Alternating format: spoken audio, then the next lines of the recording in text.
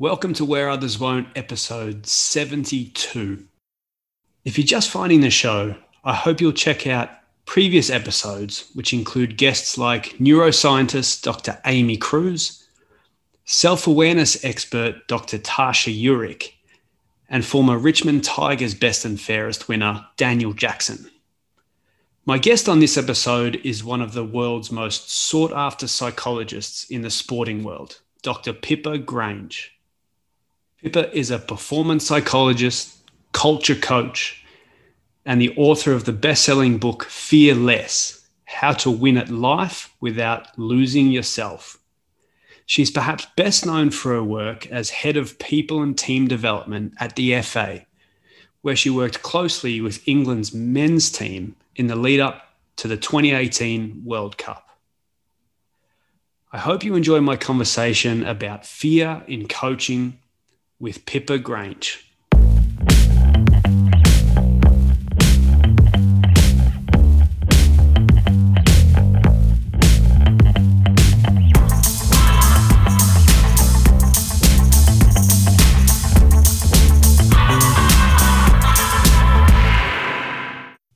Pippa Grange, finally someone to talk AFL footy with me.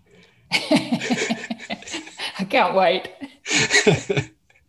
This is the only reason that I wanted to bring you on. Was everyone else wants to talk to you about the England men's football team, but I want to talk about footy. God. Thank God. I've been looking forward to that. No, I actually want to start with a bit of a thank you. And, you know, having read your work, and I would like to think that I'm reasonably widely read in our area. And I can't really think of another book that has touched on the topic of social conditioning and how it impacts behavior and behavior change, and particularly in young men, and particularly in sport, which is kind of our realm.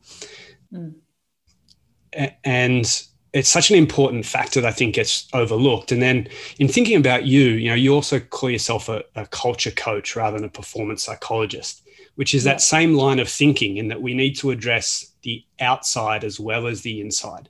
So it's kind of the same thing in a different sphere. Mm-hmm. What is it about your experience that has guided that and reinforced that perspective? Yeah, great question. I think that, you know, I started my career doing more of the sort of one-on-one stuff.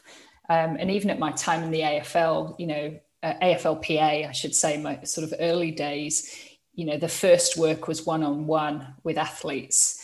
But then as you listen to those stories in the armchairs over many years, you realize that all behavior makes sense in context, right? And, you know, the things that just are so easily simplified and misconstrued into some kind of headline or some sort of singular statement, if you unpack the story a little bit, there's always a massive piece of both relationships and environment that play into the way people show up and the way people behave. And I guess over years, I was at the PA for about 5 years, and I kind of got to the stage where I felt like I wanted to work on the culture or the environment as well as the individual. Like, it's not an either or proposition.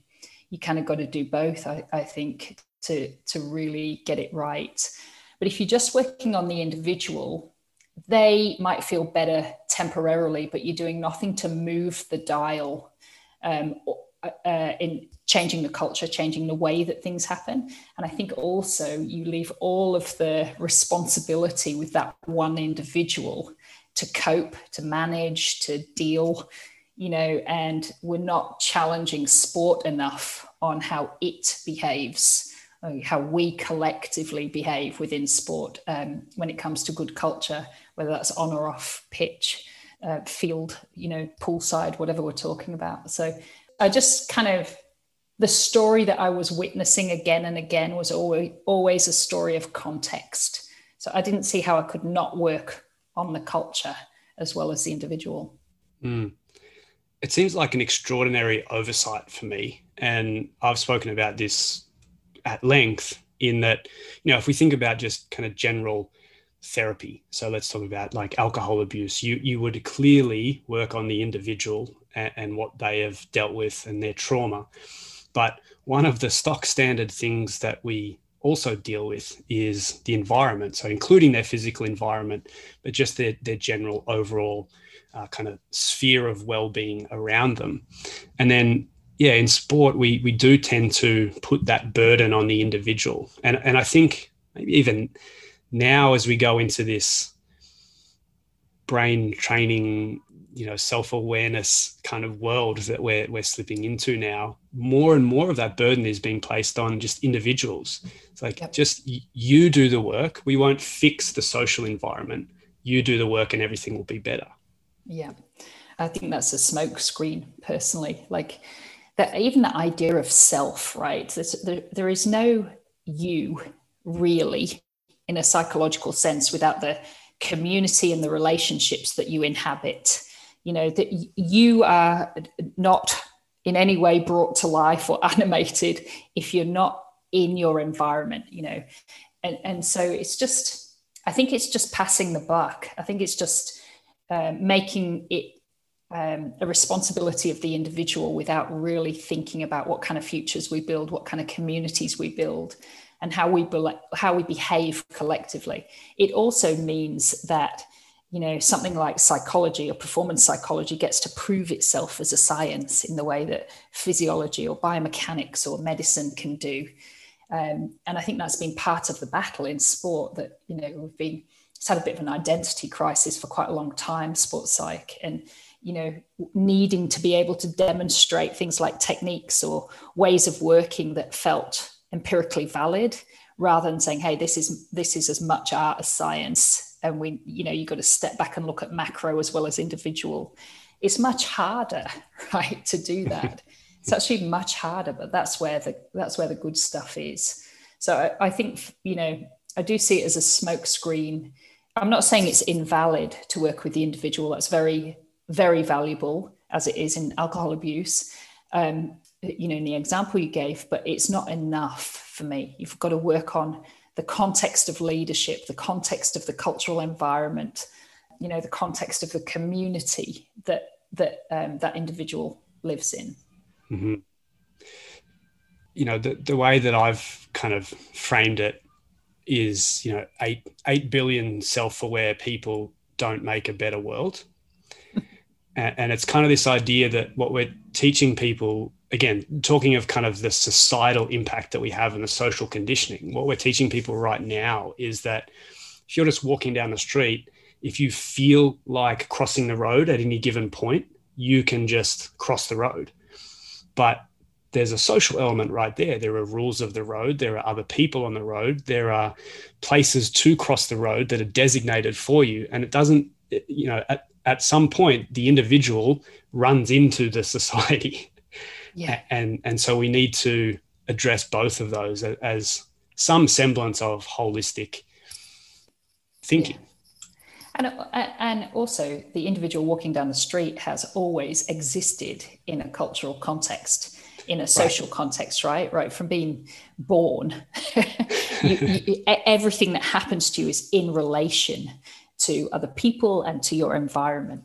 So it's kind of, I understand its benefit and why it came about, but I just find it too narrow to think like that. And that's why when we look at social psychology or sociology, or when we look at anthropology or the other disciplines all mixed in, we get somewhere closer to an idea about life and who we are in life. Whereas if we just take one strand, it's too narrow. It's not, as you say, you can develop a massive amount of self-awareness and never think about the other in any depth, and that's not going to be enough to enrich your life or anyone else's.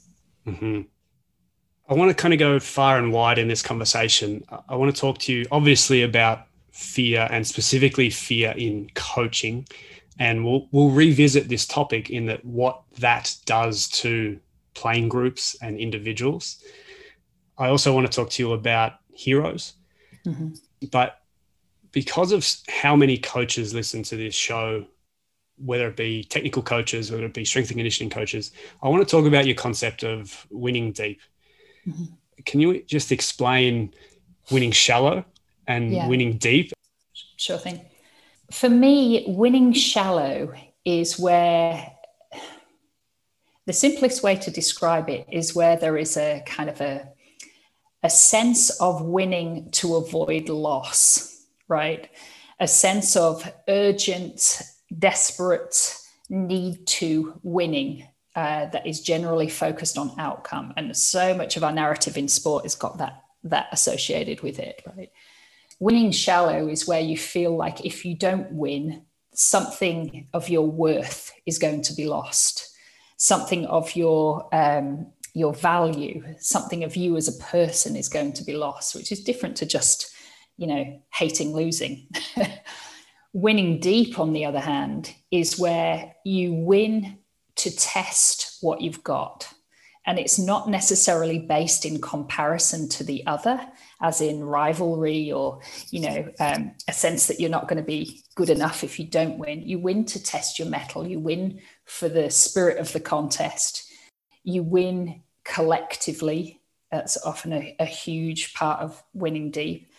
And there's just joy in it. You're present for your success, right? You can, so many times in winning, people get to the end of the win, they actually have the trophy in their hand or the medal around their neck, and what they feel is relief rather than joy, right? So winning deep is where you've been present enough in the process of winning that you feel it, right? You can experience your success in its entirety as a whole thing, rather than just feel relief, thrill, move on to the next contest, and that's where I feel winning shallow is this sort of never ending. I hate it where I see in a change room, there is no finish line. I think, that's such a bad mentality to imbue in people, because the idea is it's not the same as persistence or don't quit. It's the idea that you will never get that feeling of fulfillment.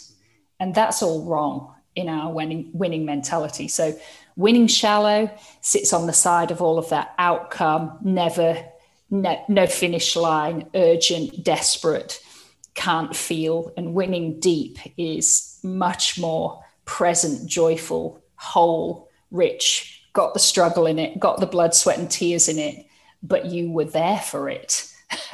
And it had more elements to it than the scoreboard. This strikes me as such an incredible concept, because to tie it back to what we were just talking about, I feel like there's still this social conditioning element to how well all of the winning shallow has persisted, and how despite changes in our general kind of social outlook on life and what's important and mental health and all these things, we still keep hiring people and drafting people and emphasizing the winning and winners and, those people that, say the really cool things about beating others and about dominating and all of those kind of hyper masculine things. And so it strikes me that we're in this really bizarre world at the moment where we're encouraging one thing, but then we're not actually showing anyone that we're not actually giving any incentives to win deep. And that I totally agree. And I think that the narrative around it, we're all run by stories. And the stories around winning are stories that just haven't been challenged or updated for a long time. And they've got fear right in the middle of them. Fear of not being good enough is right in the middle of a lot of those stories. And as you say, hypermasculinity. And for me, they just rob us. They rob people of the possibility of that journey. And if you actually sit down with people and talk about at stumps at the end of the day and talk to them about what was really the richest thing in their journey, there's not that many of them talk about the scoreboard wins. They talk about the relationships. They talk about being more than they thought they could be. they talk about, the kind of journeys and the struggles and the successes in a broader sense. And they also talk about friendship and collegiality, mateship, what it was to be in that team at that moment in time. And I think that that's sort of like a really scripted, the idea of beating the other, dominant, the GOAT, all of that is really sort of scripted. And my view is that most people, when you get under the surface, however many athletes across disciplines that I've had the privilege of sitting down and talking with personally, underneath all that, that's not it. That's not it. That's a thrill. That's awesome. Who wouldn't want those accolades? We all love winning, but what kind of winning are you doing? And really when it comes down to it, was it about dominating that other person? Was it about glory? And so many of our sports stories are around that. I find them laced with damage, actually. As you were talking there, I was told recently, and I haven't validated this, but I think it's St Kilda don't have a premiership reunion. The team that made the grand final and lost, they still have reunions. And they're really just celebrating the team that they had and the journey that they were on. And they didn't reach the ultimate goal, but they were just so in love with each other and just had such a great bond that they still get together. And it's the first example that I've heard of that, particularly in Australian sport, where, to your point, the only thing that ever goes up on the wall is the ultimate successes and everything else is viewed as a failure. Yeah. And it was just a really cool example that I heard. And again, I actually don't know if it occurred, but a friend told me that they get together still. I think that's magnificent. Yeah. Me too. How do we expedite that? How do we get that idea of winning deep from the reflections, the autobiographies at the end of the career, where it is you talk about the journeys that you've been on with all these great people? Why does it have to be stuck at the end of the career in reflection? Why can't we do it now, in the middle of the journey? There's a challenge right there. We can. And I think your audience as coaches actually have the key in their hand here, because, so much of it is about permission.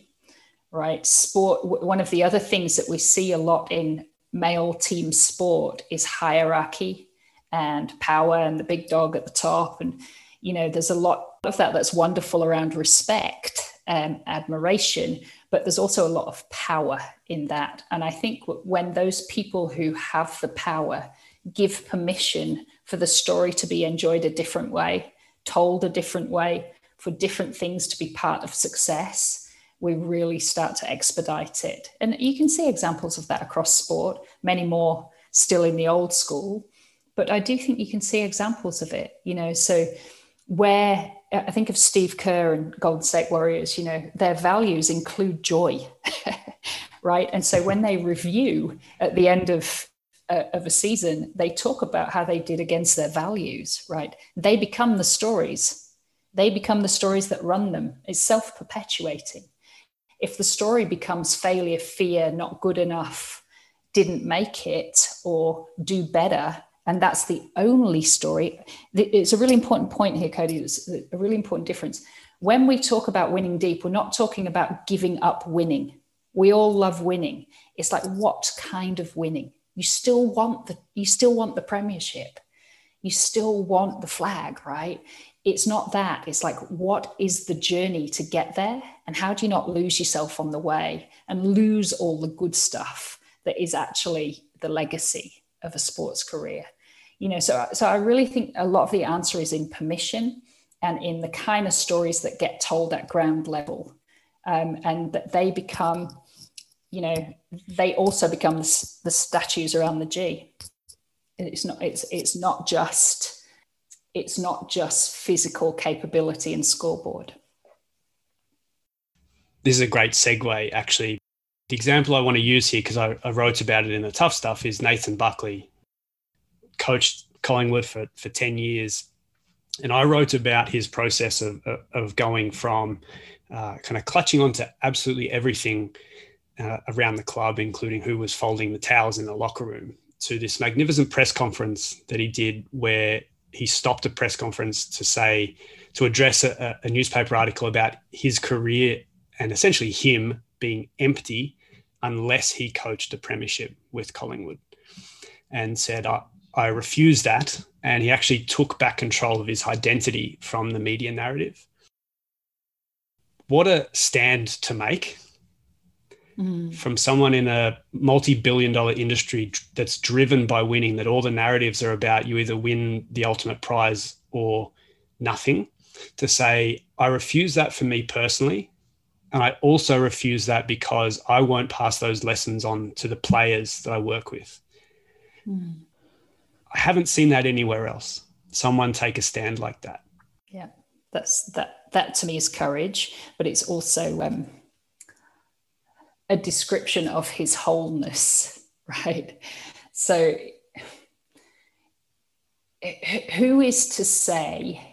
who from the outside is to say what is full and what is empty in another person, right? It's just one aspect. And we create these stories around like devastation and I'm gutted and it was, and you are, of course, in the moment, but that doesn't mean you are dissolved as a human being, because ideally for any person, coach or athlete, there is so much more substance in them than just that moment. But we build so much towards these pinnacle moments, these peaks, these windows of opportunity, that when we do that, that's for a start off, you've got to have your radar up when you're doing that to say how whole am I, how much attention am I putting to this, how much am I giving up in every other aspect of my identity to do this. And you've also got to get rid of the myth that giving up everything and sacrificing your whole being to win a flag is going to actually get you there. Is not what happens. And it's especially never going to be what happens with young people from now, the generation, the Gen Z and beyond, are just very different creatures to baby boomers. And they're just not going to be like that, right? So that idea that giving up all of yourself, to the sacrifice of winning, and every relationship has to be on the back burner, every aspect of your identity has to be completely wedded into that. That is not what the science says or the psychology says, and it's actually not what feels right. So the people who can endure, people who can keep their joy, they have a broader identity that cannot possibly be dissolved, or they cannot possibly be an empty vessel because of a loss. They might have a couple of really crap days, weeks, months, but that's it. Like if you feel like an empty vessel after that, well, you have not been filling your cup from the right places. Yeah.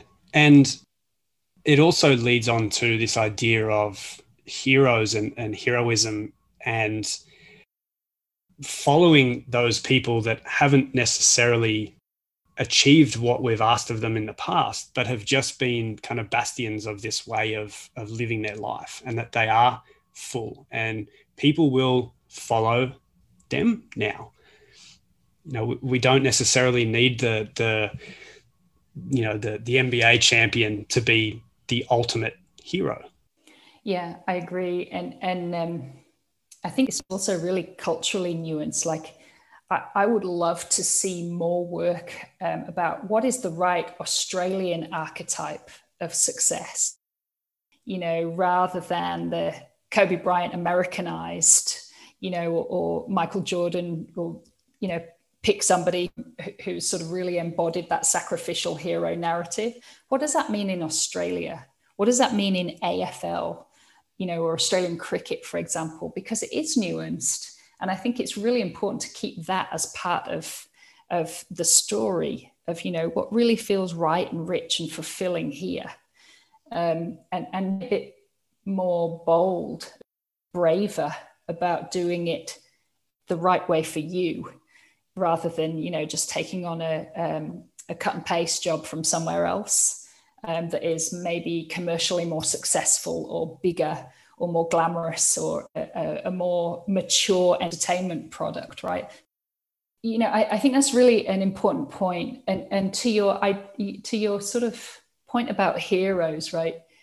I take a lot of my deep and meaningful thinking from, I'm into narratives and stories, and I take a lot from myth, and all of the different kind of myths and stories that are presented to us through all sorts of places, all sorts of realms and different disciplines. In the story, if I go back to sort of like the Greek mythology, the story of the hero is a pretty rubbish story. It's actually a story of descent, not ascent. It's not a story of making it. It's a story of burden and sacrifice. I think it's really worth thinking about the way that we laud heroes and glory. What sacrifices had to be made for that to be real. And I just think we have a lot more exploration to do around heroes and glory, because it kind of puts people in a particular position that's full of fear and the potential for loss. And I find it a bit dehumanizing. I've spoken to many athletes at all sorts of levels who are, incredible human beings who have achieved what other people would think was the absolute big ticket. And they've just been full of fear, because then how are they allowed to be human? Because they've been made into a hero archetype. That's a wonderful segue again, actually, because I wanted to bring up a quote from Fear Less, your book. And this will take us into that idea of fear in coaching and the use of fear as well. There's two sides to this, really. There's the fear that lives within the coach, and then there's the fear that's used on the players. The quote is, "Manipulating with fear is a lazy way to motivate. I can't see any results that couldn't be achieved with better skills and more care." Yep. Firstly, I love that quote, and I'm going to tweet the heck out of that after this show. but let's explore that a little bit, because I am 1000% on board with this, in that I actually think the coaches need to come to the party on this, not the other way around, in that we need to accept that, one, fear works, and there needs to be an acceptance of that, but it works in the short term, and increasingly it's less and less sustainable. Yeah. Fear does work. Fear definitely works at 3/4 time.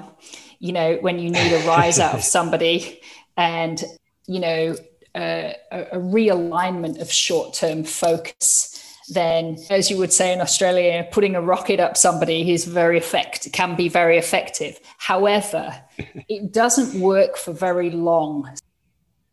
In terms of motivation, it's a very short-term tool. And I think the same can be achieved with authority and respect, which don't have the same tone as fear, right?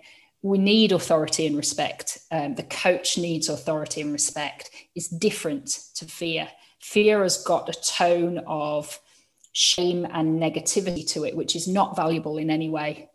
But more broadly, the coach has got to ask, at what cost, right? So if everybody's eyes down and the coach walks through the club and people bristle in some way, what is the cost of that to how much risk they will take?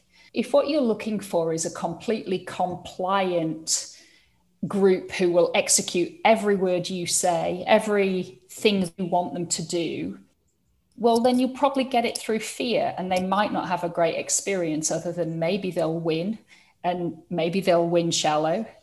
But will they take the risk when you're not on the field of play with them? If you're the coach, right, you're up in the box. You need them to make their own choices once the game's in flow. You need them to read the play and feel the permission and freedom to do what their talent and their experience can do. If they're fearful, they're going to pull back on that, even if it's just a few steps or a hesitation of a second or two. And I also think, Cody, that coaches who use fear probably need to look at whether they have some insecurity themselves. What is it that they might have to unlearn to allow them to step further into their potential? I'll indulge you in some wordplay just to kind of reinforce a couple of the things that you've said there. There's a fine line between a culture and a cult. And to what you're talking about in terms of kind of the fear driving the behavior and the stripping away the creativity and essentially stripping away the game in its purest form. We see this in soccer all the time, is that we don't actually give the players the tools. We give them the athletic tools, but we don't give them the mental tools to be able to create the game while they're out there. We say, you run here and you do this action at the end of that run. That is closer to cult than culture for me. Mm-hmm. That is saying, I'm going to tell you what to do and you are going to listen because I have authority over you. And that's a really small view of coaching potential.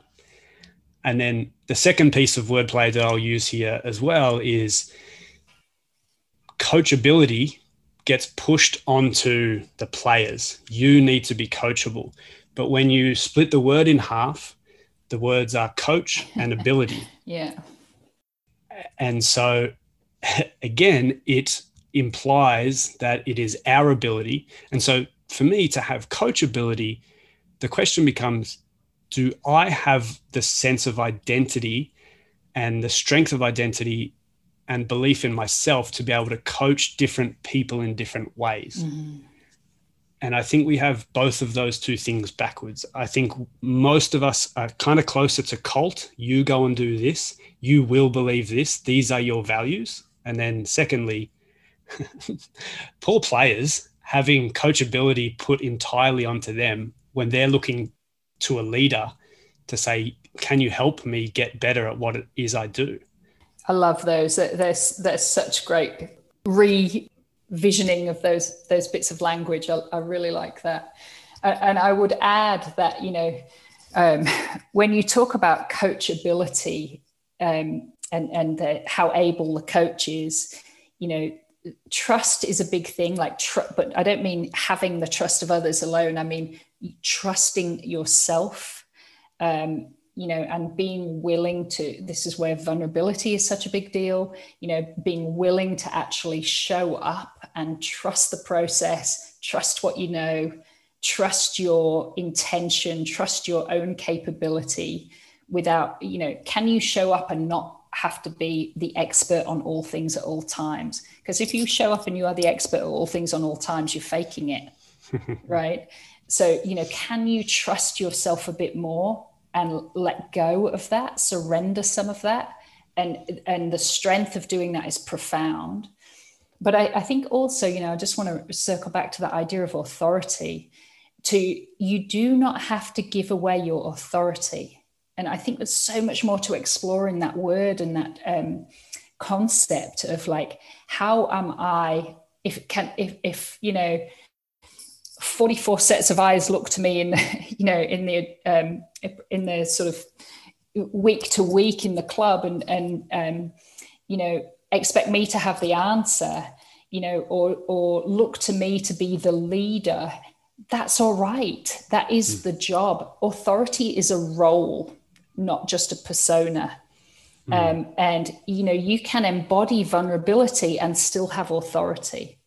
I think Dimmer does that really well. So, that's the stuff I think coaches, there's room for coaches to really explore that and and really think about what it is that gives them authority. Ask the group what gives them authority. Respect, trust, care all come into that. And, being seen to do things that help the group, being seen to do things that get them a win, right? That's all authority. It's very, very different to leading with fear. But I think we've kind of just hardened or calcified this idea of, what leadership or what authority has to look like. And it's way too rigid and not human enough. And coaches have got more in them to bring to the party than that, if they can just surrender a bit of that fear of how they'll be seen as not the expert. What I would love to see would be coaches who are willing to do that without having won. And so that's why I think Nathan Buckley is a great example. But also, one of the things that came out of COVID was I loved listening to Steve Kerr and Pete Carroll on their podcast. What a magnificent gift to the world in a terrible time, just to hear from them.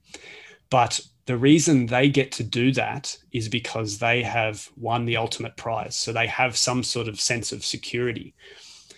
But what I think happens is a lot of coaches at the top level come into their career wanting to be like that.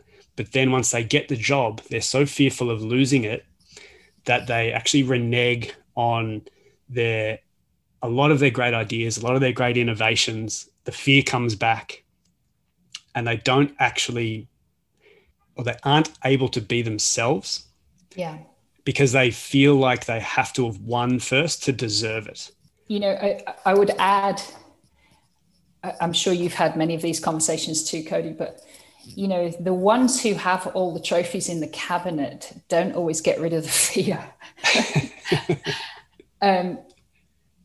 I think that perhaps the most salient piece of that is the ability to understand that fear will be present. We need it. It's useful. It's natural. But have you got your hand on the dial of how loud it is in your life? And can you recognize when it's actually, it's in control and you're not, or you're giving too much over to it? That's the thing, because even maybe not Steve Kerr and Pete Carroll in that particular context, but I think that they would both have come with a particular personality and style. Look at Steve Kerr as a player. He was always that one who would he made the very best of himself. He would still get out there persistently despite setbacks. And I have a feeling that with him, he understood that elite performance was the very best expression of what talent and gifts he had. It wasn't actually just about an outcome. I think he sort of turned up with that as when he started coaching. He's pretty wonderful as a case study in that respect. But this is why I bang on about vulnerability, because if you can feel that fear, recognize it and go, right, that needs to turn down because it's actually going to get in my way, both performance-wise, but it will also steal my joy. It's a thief. And it's an energy that is exchanged in the group rapidly, and everyone else will start feeling it pretty quickly. How am I going to turn it down? Right. That's the piece. It's not about getting rid of fear and putting the lid on it and stuffing it away and being bulletproof. And that's nonsense. It's okay. It's going to show up. Oh, it's here this morning. Right. Okay. What am I going to do about it? Turn it down. And you've got, in the book, I talk about in the moment fear, which is go around the corner too quick, prickle of adrenaline, kind of right there, taking a penalty, big moment kind of fear, and the techniques that are useful for dealing with that. And then not good enough fear, which is much sneakier, it disguises itself, and it's much more pervasive and strangling.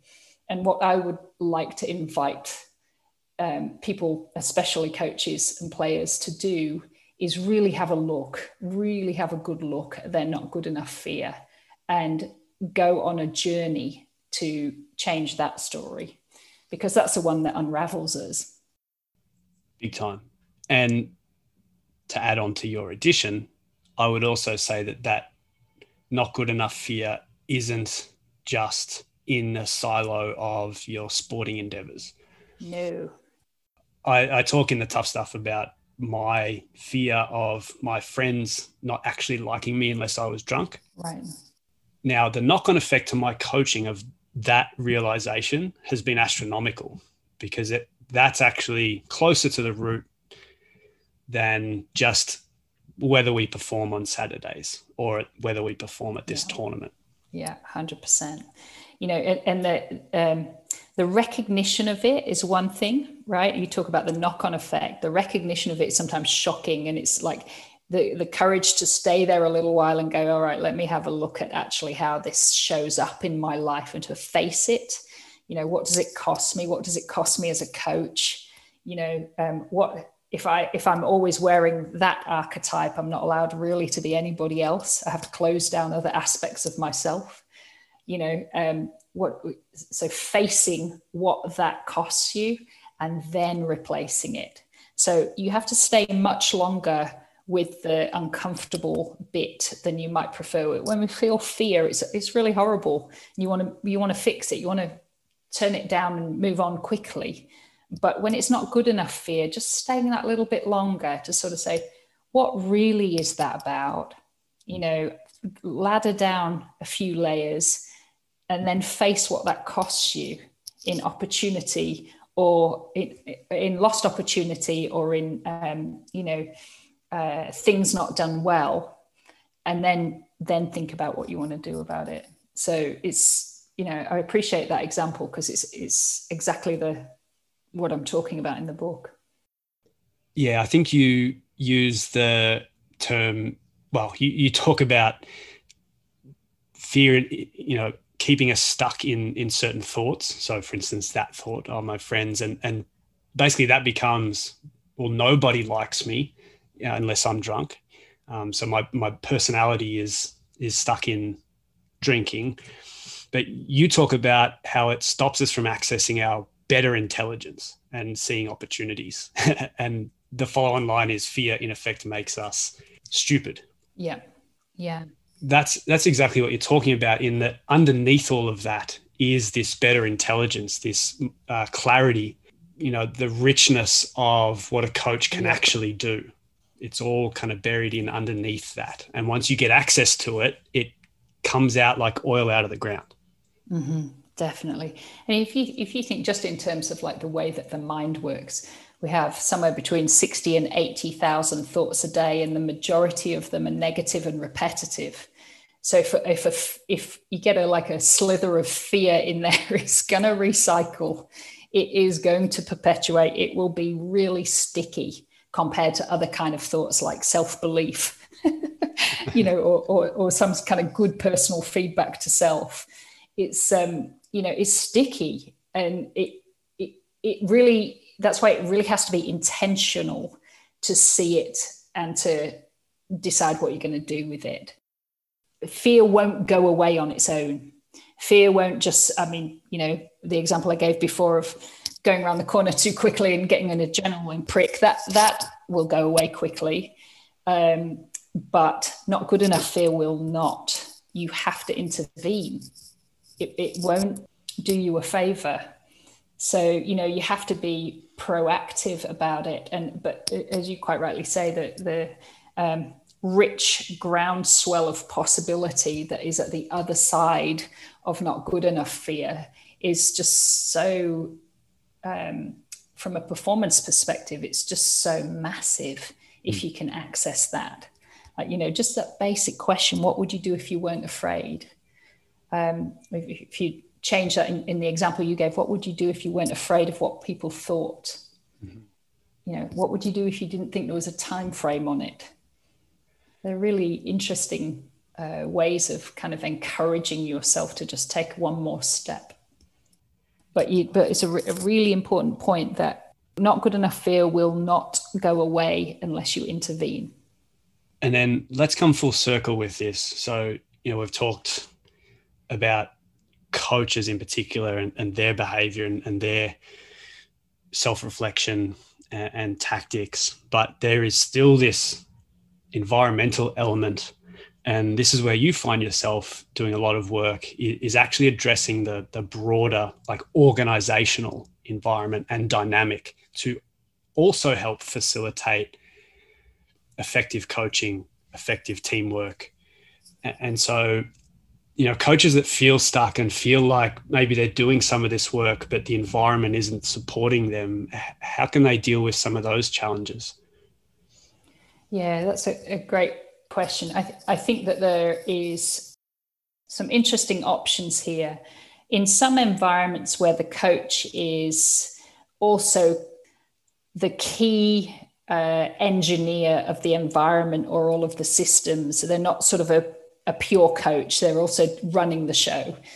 That can be really tricky to achieve, but I think it starts with deciding what you would like it to look like collectively, like having conversations with the assistants and the leadership of the organization, and even sort of senior players, to say, what would we like this to look like as an organization?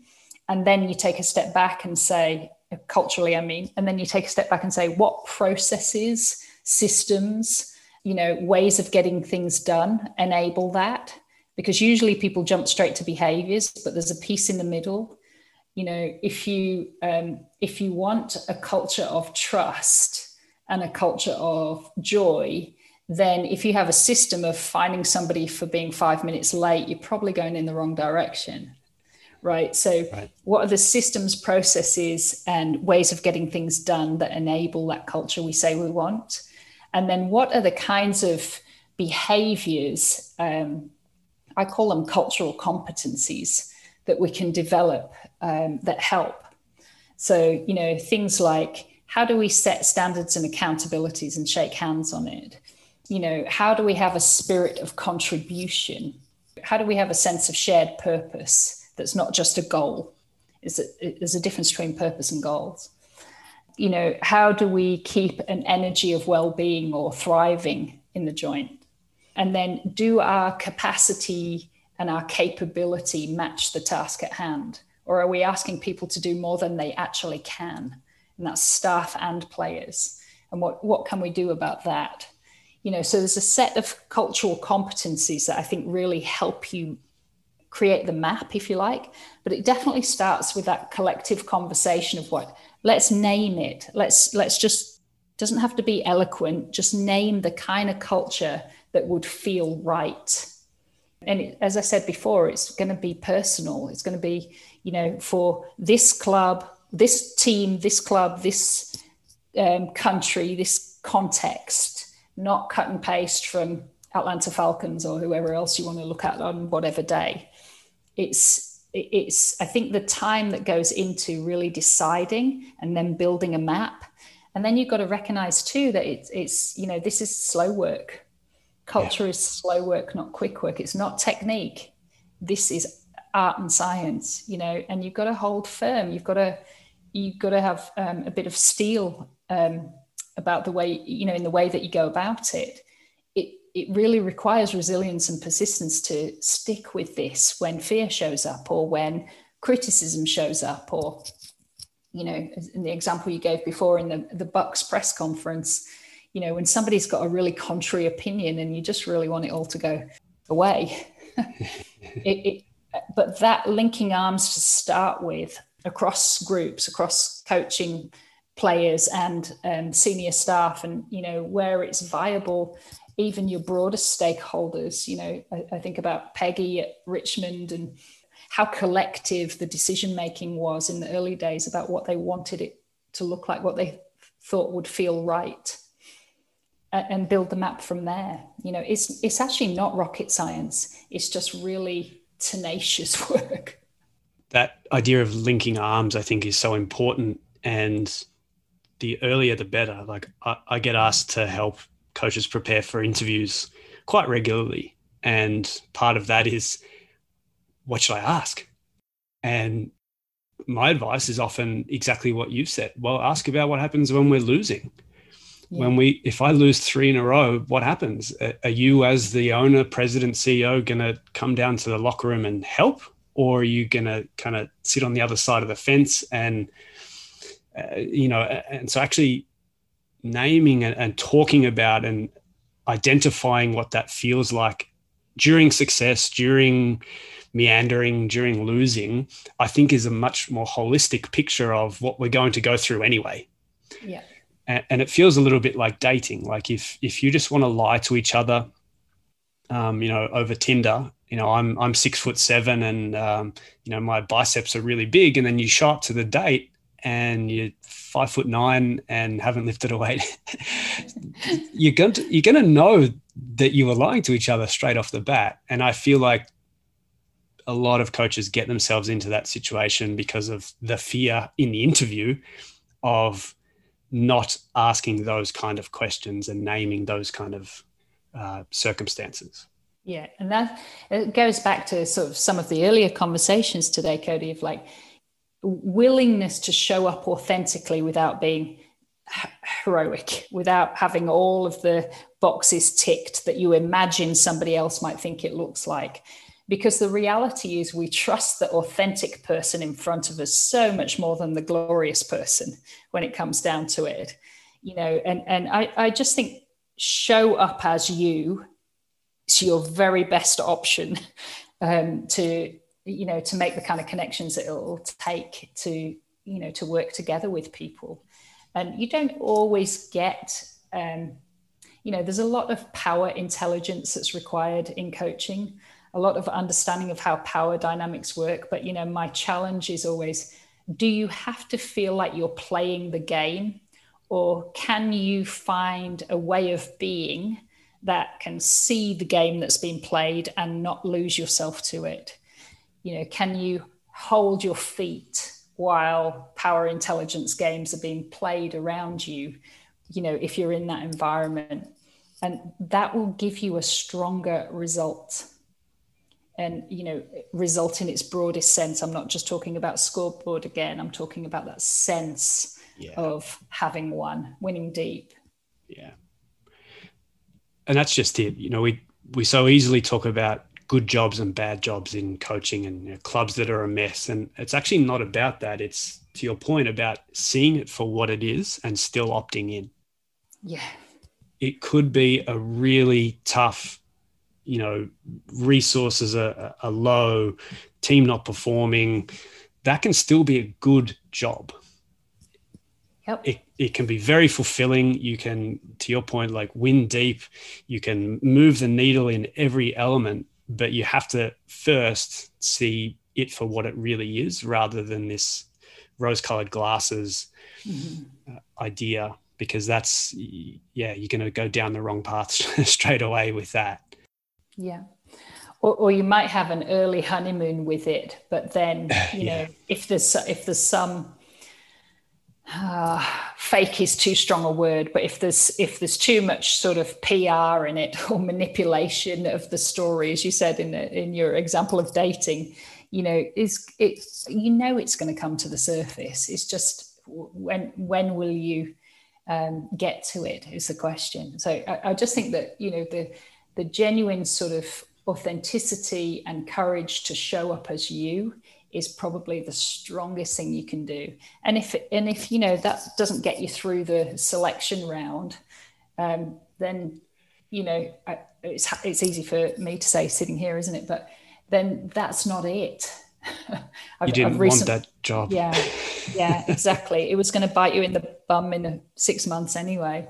That's not it. And you probably learned something good from it too. I recently helped another coach prepare for a senior coach interview in AFL, and it's like, that ability to just show up as you are and actually say it as you see it really is very helpful in the journey. So it might not get you that job, but it's very helpful in the journey when it comes down to it. All right. The big question, Pippa. Yeah. What have you found recently? And I'm curious about what's on Danish Netflix, by the way. What have you kind of randomly stumbled on a Wikipedia hole at a show on Netflix, a book, something that is kind of outside of your realm that might be new, that maybe you didn't think I would be ever interested in this?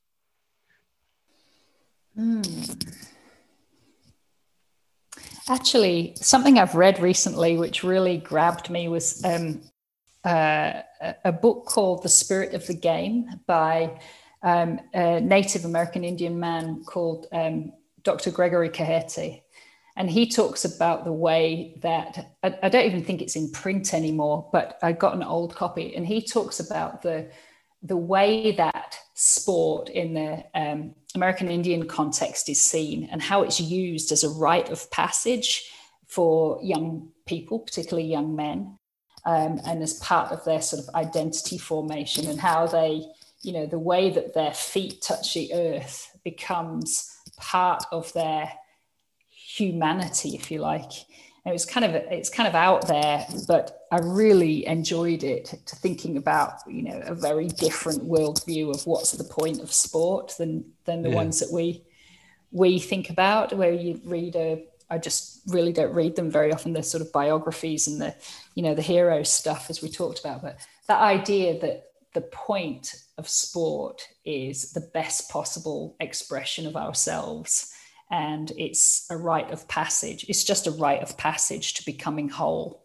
They talk about the journey to completeness. I think sport can be just such a massive part of our journey to completeness. So I really love that book. That's grabbed me lately. Yeah.